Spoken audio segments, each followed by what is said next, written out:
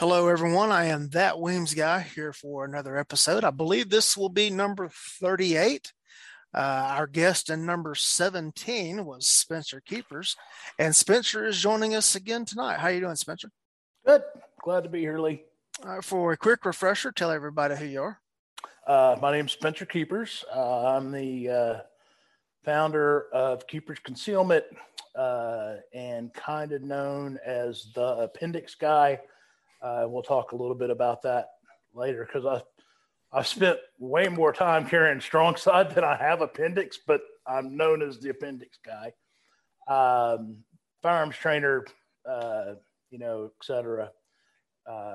Passionate about all things firearms, tactics, all that stuff, the stuff we do. So, well, there you go. If you will allow me to take a little short programming moment here, I sent the updated numbers to some previous guests on how their episode was doing this week. And two of the people immediately replied wanting to know how that compared to John Hearn's most recent episode. And of course, both of them beat John. Of note, oh, that's good. Yeah, of note, Cecil Birch's episode this last week is ahead of John's pace the last time he was on. And so Cecil just wanted that known and wanted that brought up tonight, especially for John to hear. And we decided. Go ahead. No, go ahead. Cecil has some good tactics because not only can he choke you out, he can do it over the airwaves. That's right. And we discussed it and we decided it was because John doesn't like Brahms. And so that's why the universe is paying him back. Wait, John Hearns doesn't like Brahms? No, he doesn't like Brahms. That's it. Him and I are done. That's right. And all the audience just disappeared because we brought up ice cream again. But hey, I'm a fat guy. We're going to talk about ice cream. Right. All right. Now back to regularly scheduled moment. Now, after all that, you have to beat him this coming week. Oh, that's easy. It's John Hearn we're talking about. Right, because if you don't beat him, Hearn will be here for episode number 39 to point out that he beat you.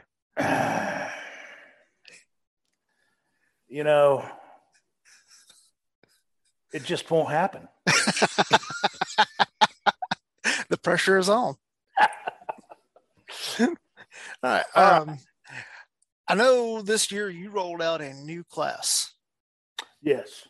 Tell us about the class. Okay. So I was contacted by a group of federal LEOs about doing a concealment class. And so we talked about it, and I kind of drew a class up. I labeled it Concealed Carry for the Modern Law Enforcement Officer because I couldn't think of anything smarter. You know how that is, right? And so went up to Detroit area. It was a mixture of 16 students. That's the max that I'll have in a class. But it was a mixture of different agencies, different levels of tiers of those agencies, but all federally based. Even had a NOAA cop in it, if you can believe that. The only one in Michigan. Well, there are only 22 of them in the United States, so. Oh, really? He didn't tell me that. He said that they were a very small agency. Well, I just kind of let it go at that. It's the numbers in the 20. I think it's 22, but it's in the 20s. Wow. I took an internal affairs class at FLETC with one a while back, and that's what he told me. It may be higher than 22, but it's in the 20s. Wow. And for you, that's the National Oceanic and Atmospheric Administration.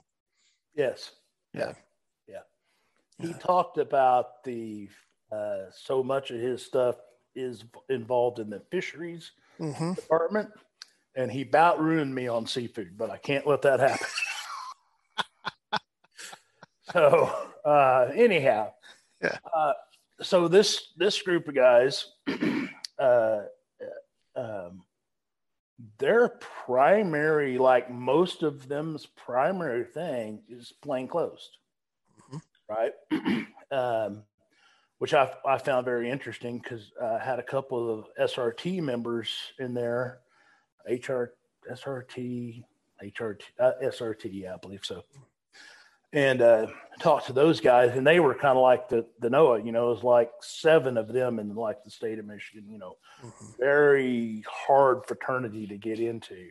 He talked about how tough the training was and all that. But, for them, it was kind of one or two things. It was plainclothes or an AR. Right. There wasn't a whole lot in between that, And so as I started the class, what became very apparent pretty quick, one, I had to kind of establish why you would want to take a class from me like that. And, those facts, I've been carrying a gun long before it was probably legal, long before I was actually of age. So you can kind of think of right out of high school, about 1987-ish, Mm-hmm. right? And in doing that for, now so long, I've developed a lot because, especially back in the day, I mean, I devoured every magazine there was, every book that I could get my hands on, and learning all the different carry systems and trying them out. And, I bet one time I had a closet full of holsters, not just a few drawers or a few bags, and so the other side of that is, like I said, I did that very, discreetly, and the strong difference between civilian concealed carriers and their, law enforcement counterparts is you guys have a badge. If somebody sees your gun, or, your gun prints, or, it's really not a big deal. It's that's your everyday, right? Well, for us, especially the way the laws were early on in Oklahoma, like, I mean, if your gun printed, they could pull, and it become an issue, they could pull your card over that. So you had to be very diligent about that. And I took that and still do. There's concealment and then there's concealment. And those are two different things, but, using the same word, obviously. So that's what I was there to give those guys, is all the tips and tricks on like really every concealment position, if you will. Obviously I covered appendix because, I have to cover that one. And it was very interesting because by the end of the class, everybody tried it. Like, they didn't start off that way, but by the end of the class, they were like, hey, I want to try that. So, and then of course, strong side, inside the waistband, shoulder, pocket, ankle, even had a great slide for small of the back. It just simply said, don't. Yeah. And it was really revealing to me, and I'm not sure why I was so surprised about this, but to almost every man, not all of them, but to the vast majority, they all came to me at one point in time in the class privately and was like, I don't know why we never practice from concealment when we're on the range. It's just like they had it in their mind that when they went to the range, they would put their duty gear on and run from their duty gear, even though they spent way more time plainclothes on duty than they do, in duty gear. And I just found that very, very interesting. The other thing that came out, and I was able to, kind of progress with the guys of, starting to really understand the draw stroke, both primarily we were working from appendix or strong side, right?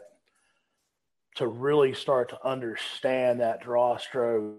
And they were like, one of them was like, so wait a minute, you mean you can be just as fast from concealment as you can a duty holster? And I'm like, bro, and a lot of times we can be way faster, Yeah, depending on the duty holster.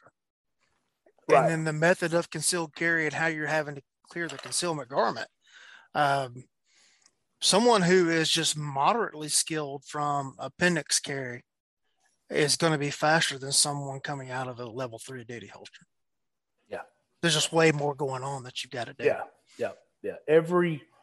Every change in direction, every different, movement you have to do with your hand to activate that holster adds probably anywhere from 15 to 2,500s. Yeah. And that builds up. That's one reason why appendix will always be easier to be fast from than strong side, inside the waistband. Yeah. You just have to move less to get the gun to where it needs to be. Yeah. I want to touch on something real quick there. You talk about to do all the training from the duty gear versus concealment. Right. For a traditional law enforcement agency where everybody starts out in a uniform, there's typically, unless you specifically seek training in a concealed carry method, all the training you're ever going to see is going to be uniform duty carry. And I know when I went from uniform patrol to a detective role, I didn't go through a concealed carry class. Yeah. I just started carrying concealed because that agency required us to wear a jacket and tie, unless we were wearing something clearly identifying ourselves like we were in uniform. Right. But when we would go qualify, we'd all just put on our duty Yeah. gear. But you can contrast that with, say, like an agency, say like the FBI. Their guys are never in uniform unless they're on a special operations team. So you would think their training would be geared more towards a concealed carry approach. Yeah. Yeah. And I wonder if it is. Yeah. I really don't know. We'll get Bruce back on and ask him about that. Bruce Cartwright. So we try to do training for our guys with concealed carry for when they're off duty, but it's not like a mass thing for the agency. It's the guys that want to go out and practice in it, we do it. So right. That's a topic in law enforcement that really doesn't get addressed because there's only so much training time and only so much training dollars. And if you're struggling just to get people qualified, whatever qualified is, and check those boxes to go, and then we're going to have to go back and do it again. Yeah. Everything concealed. Now I make the argument that you should qualify in whichever method in which you go on duty. And that's kind of been the standard at the training center and everything. Is like if you're a plainclothes detective, you should qualify course as you would be going on duty. If you're a uniform patrol guy, you should be shooting it as you go on duty. Well, that makes sense. And so our rule was always, if you didn't have on your duty gear, you had to have on concealment. Right. And so everybody's put on their duty gear because we all worked uniform duty for overtime stuff. But that may be something now you would think that coming from the agencies that you were probably dealing with in this initial class, if they're all agents, they're probably more in the concealed or business casual type thing than a uniform. Yeah. Yeah. And that seems to be the case. And, what you brought up, I, posted a little bit about it and got quite a bit of interest from several agencies across the country, and still working on some, which I hope kind of pan out, but they don't know until, after the first of the year and budgets and all the stuff that I'm sure you get to deal with, and, but, several of them have been like, dude, or, I just get a random PM from some guy that, I'm friends with on Facebook, and I don't really know them. And they're like, man, would love to have you come up and do a class, but we're, like the ammo thing is, that's like, we actually have money to pay you to come teach the class. We just don't have any ammo for them to shoot the class, like, man, what a quandary to be in. I saw where one of the vendors just yesterday, I was quoting 12 to 14 months delivery time. Oh my gosh. And how do you train? How do you plan a training thing when you don't know? We did our order for ammunition at the beginning of the fiscal year, which is July. We still haven't gotten it all in. Yeah.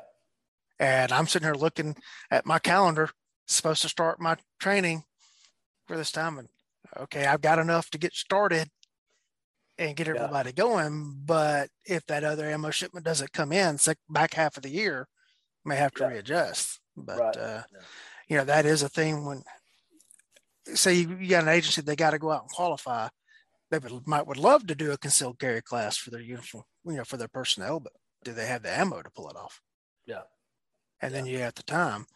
Of course, here's another way to look at that too, is when your personnel are off duty, they're going to be carry concealed. So that should be something you should be addressing as well. Depending on the hours that you work, you may spend as much or more time in concealment as you do in duty gear, and that's what these guys were even talking about was, they all carried off duty, but, a few of them was like, man, hey, I hate to admit it, but, I carried a 380 in my left front pocket or something, and I'm like, and they're like, you're showing me that I can carry a full size gun comfortably and have easy concealment, and they were like, I can change that, and so I was pretty happy about that. But that's how a lot of the guys, that's just, kind of check that box. Yeah, I've got a gun. But, I always talk about, my theory on concealed carry is high performance. I don't want to just ever just check the box of that I have a gun. I want to know that I can do things with that gun that put me, in the like top tier. I want to be able to shoot 100 on the FBI qual and 100 on the test, and or come close to it. Those are the kind of things that I'm trying to achieve from concealment, not just I have a gun and it's right. And I go ahead. Yeah, there is a difference between, and when you kind of touched on it earlier, concealment, and I guess covert may be a better word. Right. If I want to run down to the grocery store, my main goal in being concealed is that people don't recognize me as a cop and ask me about traffic tickets while I'm going to get groceries and everything. And if anybody happens to notice my gun, it's not a big deal. I will not get in any legal trouble for it. I will not really have any administrative trouble for that, because it's just, he's a deputy. It's okay. Yeah. But I contrast that in a few months ago, I went to a place in which I was legal to carry, but there was a high potential for headache should have been discovered that I was carrying. Right. And that changed the ball game quite a bit in making sure that I was carrying in a manner in which I was least likely to be discovered. Right. And, that changes that. Well, the obvious answer is go smaller gun, go J-frame. But, but then that cuts into the performance window. Correct. I'm not going to be able to run that gun to the same efficiency that I could run a Glock 19. And I've got, one serving of 5 rounds versus 3 servings of 5 rounds that I would have on my Glock 19. Yeah. And so the advantages of being able to conceal the 19 or a 19 size gun, that could be the 320 compact, or it could be a M&P or whatever. Right. The advantages of being able to conceal that type of gun is there is a bonus on the backside of that. Yeah. Yeah. And you were mentioning a high performance concealed carry. It's going to be hard to get high performance concealed carry with a J frame or an LCP or something in that category. Right. And that's that's kind of one of the things I harp on in my classes a bunch, and probably don't do it social media enough justice on it. But it's there's such a huge difference in the level of comfort that you have as well, or at least I do. Because like when I go to Walmart, maybe I've only got, maybe I didn't even take a spare mag, but I've got 18 rounds of 9mm on a gun that I can shoot literally 2-inch groups at 25 yards on demand with, or I can draw sub-second from the holster and start getting hits on a target that's, relatively close. And there's just a lot of confidence that comes with that. It's kind of like, I've never been one, but when I was training jujitsu, there was a huge level of confidence that I had that came from that. If I had to, deal with somebody on the street and actually get in a tussle, where that's completely different now. It's like I don't have any business being in one. I'm going to do everything I can to avoid it. And that's kind of that may not be a good analogy, but it's kind of the analogy difference between carrying a J-frame and carrying a Glock 19 and the ability to use them. Yeah. Now our good friends Daryl Bolke, Cecil Birch, and several of the other guys that we would know and that our audience would know did an episode for another podcast, Primary and Secondary, where they were talking about defining the mission. And they made an argument for carrying something like a J-frame. And it has its place. It does. It's got its place. And, maybe there's a different mentality or not a different mentality, but a different mindset that you have to go, because you do have to recognize those limitations. Right. And for me on the J-frame, I don't know how many people actually know this story.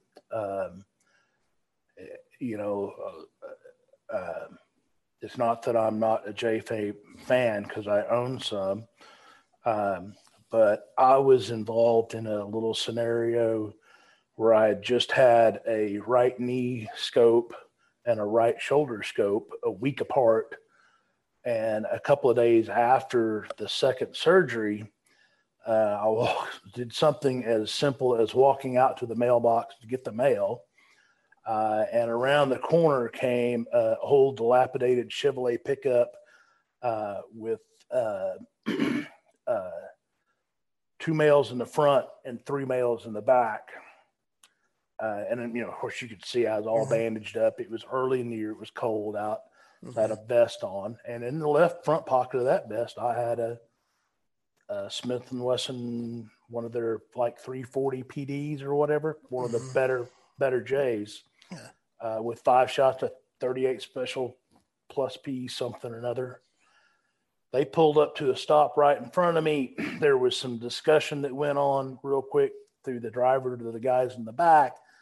The guys in the back all moved to my side of the vehicle, and it was quite obvious what was fixing to go down. I was just waiting on it, looking at the driver because he was the one in charge. You're waiting for the beep. And it became really apparent that I had 1 round for each bad guy. Yeah.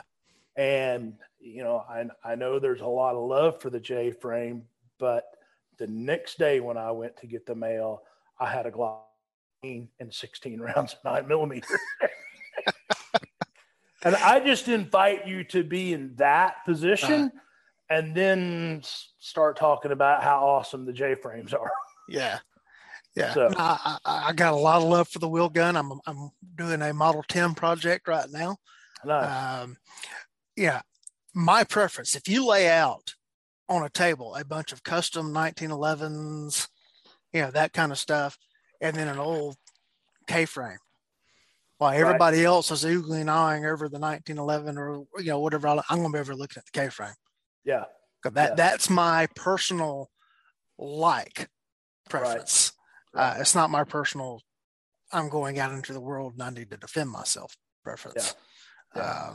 but as far as just what I think a gun is and what I want to look at and appreciate, that's just where I go. Now you're teaching this class concealed carry to law enforcement, but you've never been a cop. Correct. So did that become an issue at any point in time in the class? It did not. In fact, as the class went on, like I'm sure there was a little bit of it that probably went very, unspoken when we first started. But it quickly got dispersed. If it was a deal at all, it didn't come up. Like there was never a statement from a student like, well, you're not a cop, so you don't know, or that kind of thing. That never really did come up, because it was really, at that point in time, it was all about the mechanics of how you clear the cover garment, how you get consistent with accuracy, and all that stuff. And I've got great feedback from the guys where they've adopted a lot of my teaching methodologies in their training now, with, because some of them are full-time firearms trainers, and they're actually teaching what I taught them, which is pretty gratifying. Yeah. And there's technical skill, and then there's application. And, you and I did, that was episode 17, was why can't technical and application get along? All right. But we can also look at the application side of that. Once the decision has been made to apply, there's really not much different. Now, there may be some different legal standards as far as, constitutional standards versus criminal law standards that would apply in the cop versus the non-cop. All right. But you weren't teaching a class on building clearing or how to take down a suspect. This is all about how to carry the gun concealed and to deploy the gun if needed. Yeah, 100%. And that's where my path is. That's my lane. And I stayed well within it, and I was like, here's some of the stuff that we're going to shoot, guys. I mean, we shot the test, we shot the super test, we shot,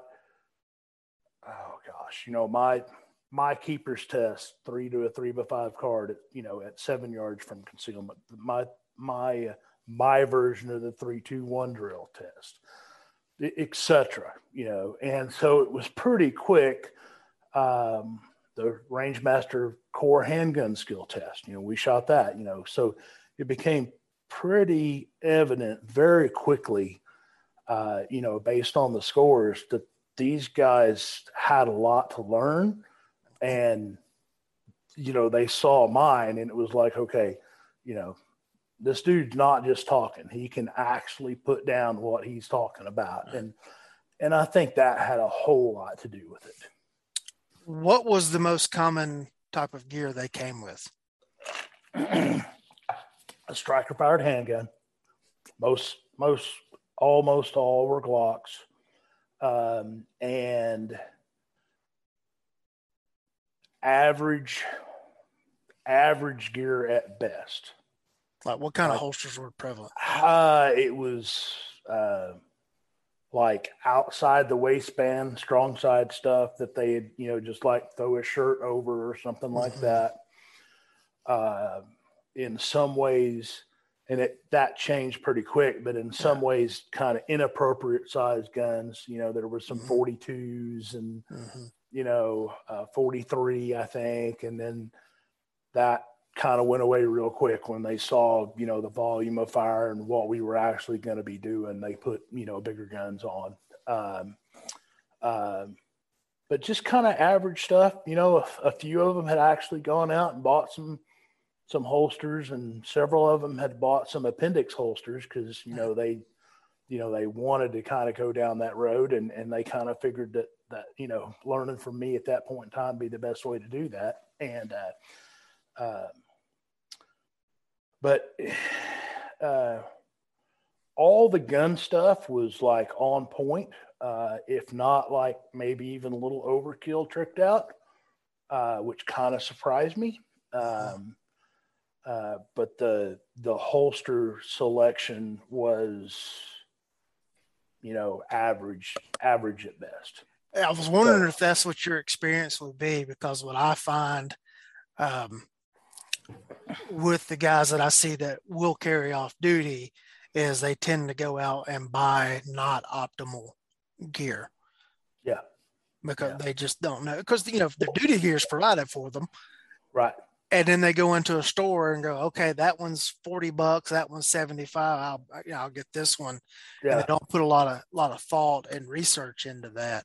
Well, and so that's just one. And belts, the quality of the belt's a big issue. 100%. And that was one of the things that I was really able to give them was, part of the class is a couple-hour lecture of going over holsters and belts and examples of those. Take a big bag full of all that stuff and lay it out on the table and talk about the subtleties from one to the other, because they look at it and it's a holster. I look at it and it's it's a piece of art that needs descriptive terms between one versus the other. And so that was one of the things that they just ate that up. They were just like, and some of the guys literally left the first evening and went to the stores, come back with new stuff the next day. It was pretty funny. Yeah, it's one of those things that you almost have to prove it to them, that the belt does make a difference. Yeah. The quality of the holster does make a difference. And the quality is not necessarily a dollar amount thing. It's more of a design thing.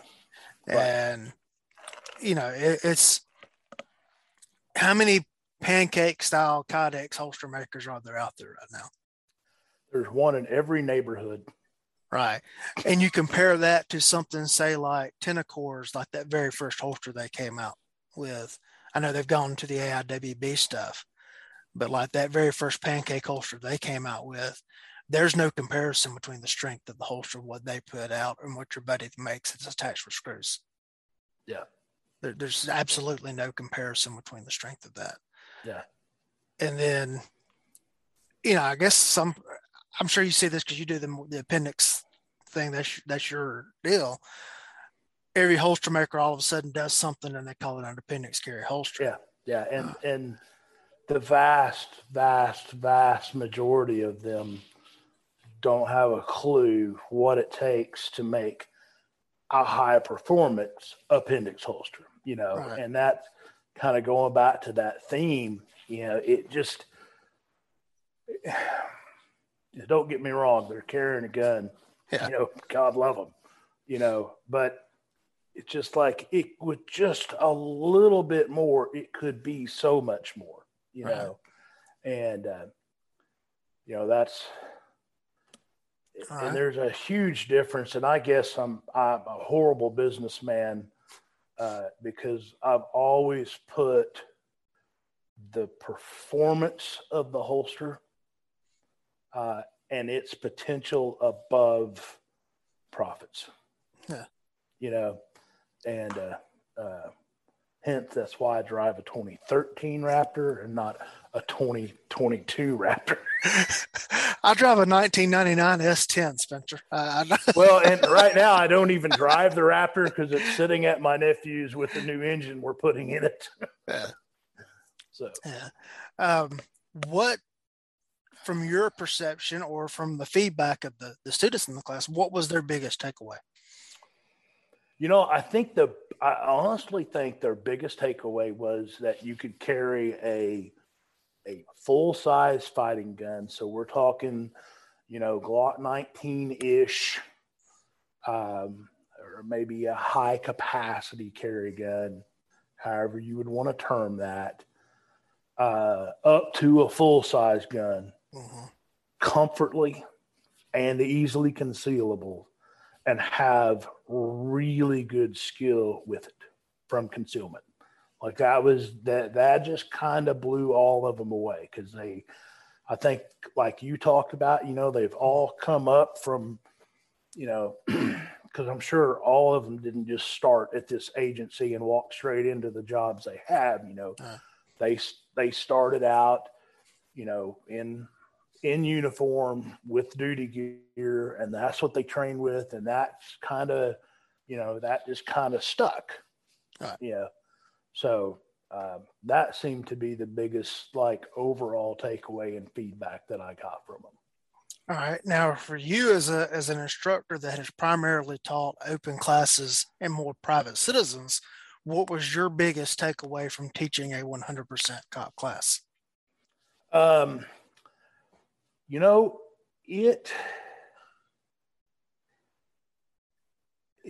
wasn't a whole lot of difference in them. And maybe I just got lucky, right? Because I've been in classes where there have been guys that have been directed to have been there in law enforcement. And, the first thing they wanted to know was when was lunch and can I leave early? And so maybe I got a little lucky there because I really didn't have that guy in the class.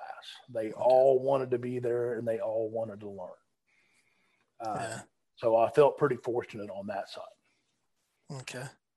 Yeah. One of the things that I noticed is that I can tell a difference between when I'm working with pre-academy cadets versus post-academy people, is that the people that have been through the academy, they know how to go stand on a shooting line.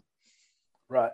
And not to bend over and pick things up and not to walk off the line and everything. That's the biggest difference I see from a 100% COP class versus an open enrollment or people who haven't been through the academy or something yet, because they have not had the world unfold its wrath on them for doing something that they shouldn't do yet. Gotcha. Yeah. Man, honestly, the guys were great.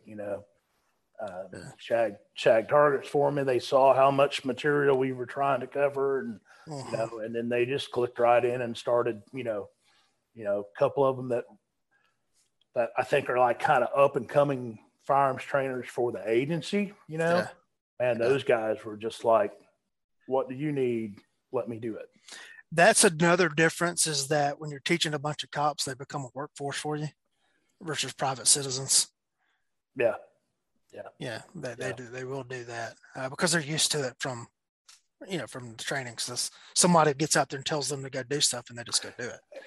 But I tend to, and I don't know, maybe if it's just me or I just get lucky, because luck in the keeper's household don't go together whatsoever, or I wouldn't be putting a new engine in my Raptor. Right. Even in my open enrollment classes, I always have at least a few guys that, are just like, let us do this so you can think about, what we need to do next. Right. Yeah. Anything else you want to throw out about this class we've been talking about? Man, I'd love to do it again. All right. Love to do it again. So hopefully we'll get some more takers on that. Yeah. Well, let's shift gear a little bit. All right. I know you were really heavily running, really into the Beretta 92s, the Langdon Technology guns, and the DASA trigger. Right. And then you decided to go the dot route and you went to a Glock, if I remember correctly. That's correct. Yes. Okay. And I understand that now you've kind of moved into a 1911 platform with the dot. Is that correct? Yep. Starting to play with that. And I have, so it's kind of one of those things that, there's a lot of firearms instructors out there, and the only thing they've taught is Glock. That's like they really don't know. And that's not really what I want to be. I want to be, and not just a little bit, but very in-depth, So that's part of one of the reasons I spent so much time with the DASA guns here recently. But I spent a ton of times, obviously, with striker fire guns. Right. And I have carried a 1911. It's been in the past. It's been now quite a long time ago. And I want to now kind of go through that. So definitely looking at the staccato, because as much, it's kind of like I told something to my nephew the other day. We were texting back and forth from working on the engine, and we had wrapped it all up in plastic, but the oil pan wasn't on the bottom. And I finally sent him a text, and I was like, man, we should have put that oil pan on. He was like, well, I don't think there's going to be a lot of dust with that. And I said, I keep telling myself that, but myself keeps telling me I'm wrong. Right? So that's kind of where I'm going with the 10 round 1911 and the 18 round 1911, and so I kept telling myself, man, just get you a single stack and carry that 9mm 10 rounds. You're good to go. And self never got around to that. But when they got the staccato, so all right. So you've got three distinct different trigger systems that you've worked with there. Correct. And I know you were Glock before you went down the DASA pack. You were shooting a Glock 35 when I met you. What differences in finesse and technique do you see amongst the three trigger systems? Well, kind of like right off, the striker fired trigger systems are probably the easiest to teach and learn, right? The DASA guns can be, but even I will admit that you have to put in quite a bit more work to be equally as proficient. So if I gave you, a Glock 17 and a good Beretta 92, let's say, and 1,000 rounds of ammo, and a 16-hour, or 2 10-hour days at the range or whatever, I would expect you to be farther along in the skill set by a bit with the 17 versus the DASA gun. And why is that? It just takes longer to learn. You've got 2 trigger pulls you have to master, and to shoot them fast and accurately, and they can be shot fast and accurately. You have to learn how to do that, at the speed that fast and accurate happens at, right? And that's a hard transition to do. It just really is. And then you have the whole thing of decocking the gun. And it bumfuggles me to this day that that's an issue. And maybe it's just the difference in the way I teach it and the way I think about it and all that. But that literally becomes part of retracting the gun, right? But I have seen it. I've taught DASA only classes. And even in that class, it's like, decock your guns. Come up to a dude, and he's got the gun in the holster already. And I'm like, just don't move. No, just don't, whatever you do, don't move. But, they're now moving into the single action. It's kind of the same thing because you've got a safety you have to manipulate. So the, I think you can kind of make an argument for both of them there, because like if we're not decocking the gun yet we're carrying a single action and not putting the safety on, we're now in the same. Right. We have both those have roughly, a 4.5 pound trigger pull, Right. and they're almost equal at that point in time as far as amount of travel, et cetera. But the only flip side of that is on a typical single action gun, you have the grip safety that does give you a little bit more margin in that scenario than a DASA gun. Well, that's if you're running a 1911 pattern. If you're running like a SIG SAO, or you manage to get your hands on one of these Springfield high powers, you're not going to have that. Yeah. True. Yeah, that's a very true point.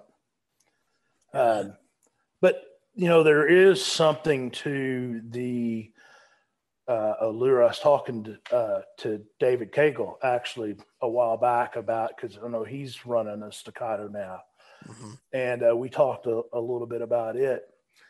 And kind of one of my questions to him was, as a cop, do you have any hesitations to carrying that trigger system, right? And he was like, man, I shoot it.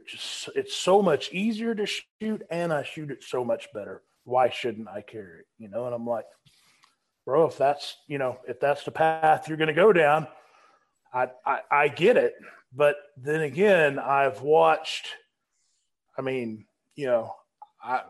I've seen video of an officer ending with a Beretta 92 in double action mode into the concrete while keeping a gun on a suspect. So,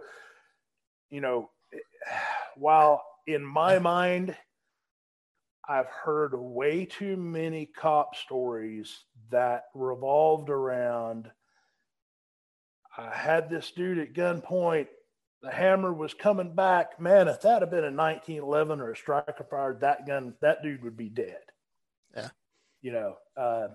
To not think that there's probably some benefit to people management trigger in the DASA guns. But that's not where law enforcement's at. Not at all.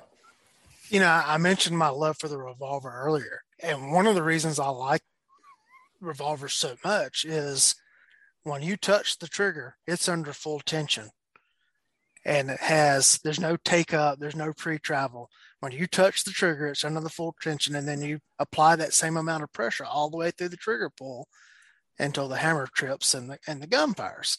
Right. Versus whereas like a Glock, a CZP-10, somewhere along the MMP, you have all this slack that you have to take up before you hit the wall. Right. And, and it's like slack, resistance, break versus tension, break. Right. And, to me, there's an advantage of having the tension on the trigger as soon as your finger comes into contact with it. And so you can get that with the DASA guns.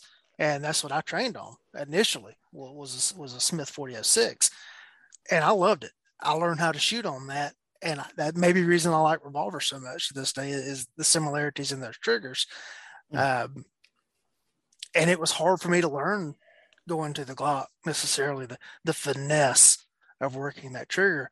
And it's what little I have played with 1911s in my career.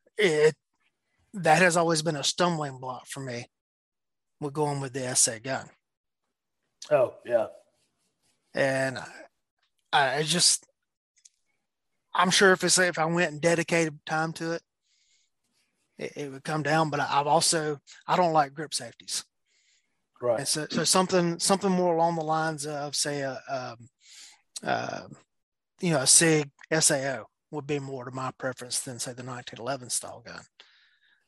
But I've seen the Staccatos. I've had a chance to play with one on the range here recently, and I'm impressed. Now, I know funny thing with David Cagle talking about carrying it on duty, and some of his brethren have followed suit with their agency. They had to put out a public statement. I saw that. About it was okay for the hammers to be cocked on the guns. That's how Yes, I saw that. And like I actually saw that. I didn't see that from David. Like I actually saw that from his agency's Facebook. Right. I thought that I just died laughing. I thought that was so funny. And then I know that public relations statement that they put out led to people calling the agency that were appalled that the officers were walking around in the chamber. That I didn't know about. Yeah, and so it's just the whole mentality of it, where it's just okay. Basically, a Glock's cocked already. You just don't see it. Yeah, or it's partially cocked. Or you want to talk about 320? Yeah, like 100%. You know. Yeah, they're partially cocked, but you can't see it because it's the internal striker design, and there's no external hammer for anybody to see, and people don't bat an eye at that. Yeah. No. What do you see in performance-wise from your Staccato compared to, say, the Glock that you were shooting? Oh, so the Glocks that I've been shooting, I've been running a KKM barrel and comp on.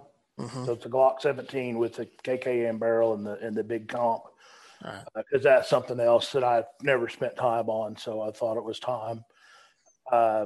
Those things are extremely accurate. Like I have no BS 2-inch groups at 25 yards, not with good ammo, not uncommon. If I do my part, and the dot makes that easier, you know. Yeah. So I'm seeing that level of performance, but like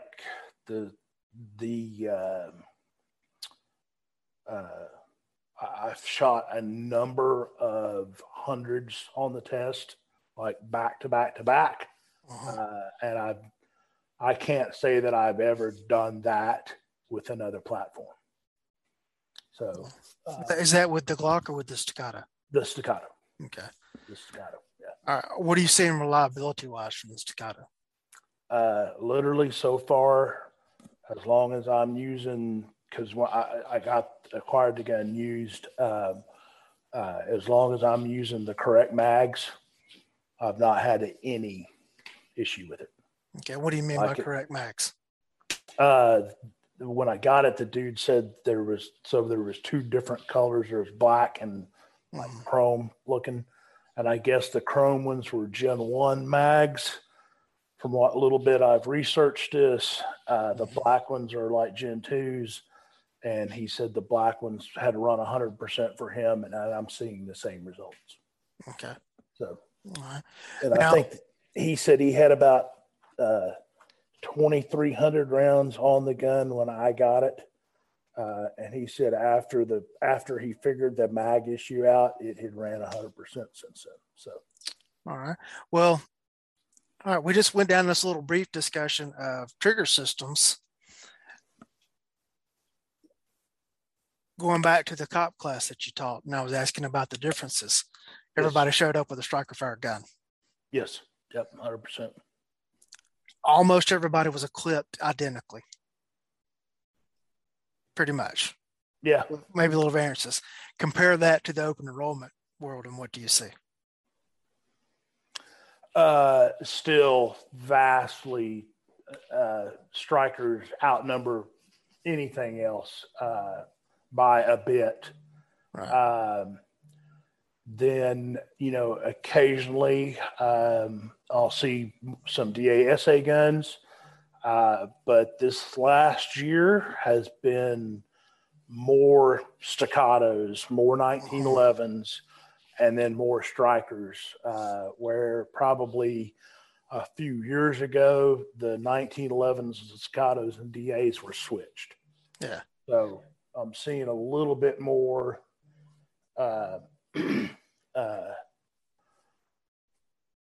more 1911-ish, but specifically the staccatos. Yeah, I think in the private citizen classes, you tend to see, while striker fire still is predominant, you do see more of a variation of the other systems coming in. But then when you get into the striker fire world, You see more of a tend towards like smaller stuff is becoming more popular, like the SIG 365 and the Glock 48 and the 43X and stuff. Yeah.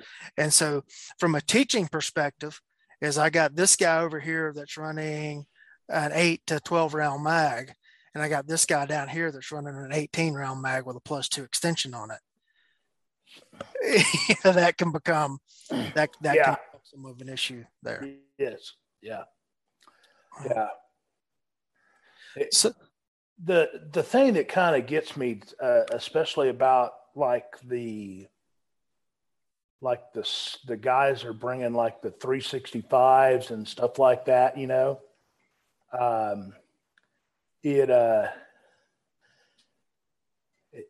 that little gun always surprises me. And the new Shield Plus, like that gun surprises me a lot too.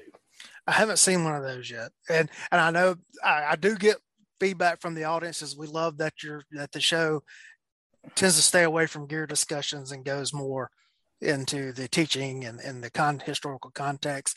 But I do want to point out we are kind of trying to touch on some of the different things that you see from the different worlds and the challenges of adjusting as an instructor to this. So what were you saying about a 365?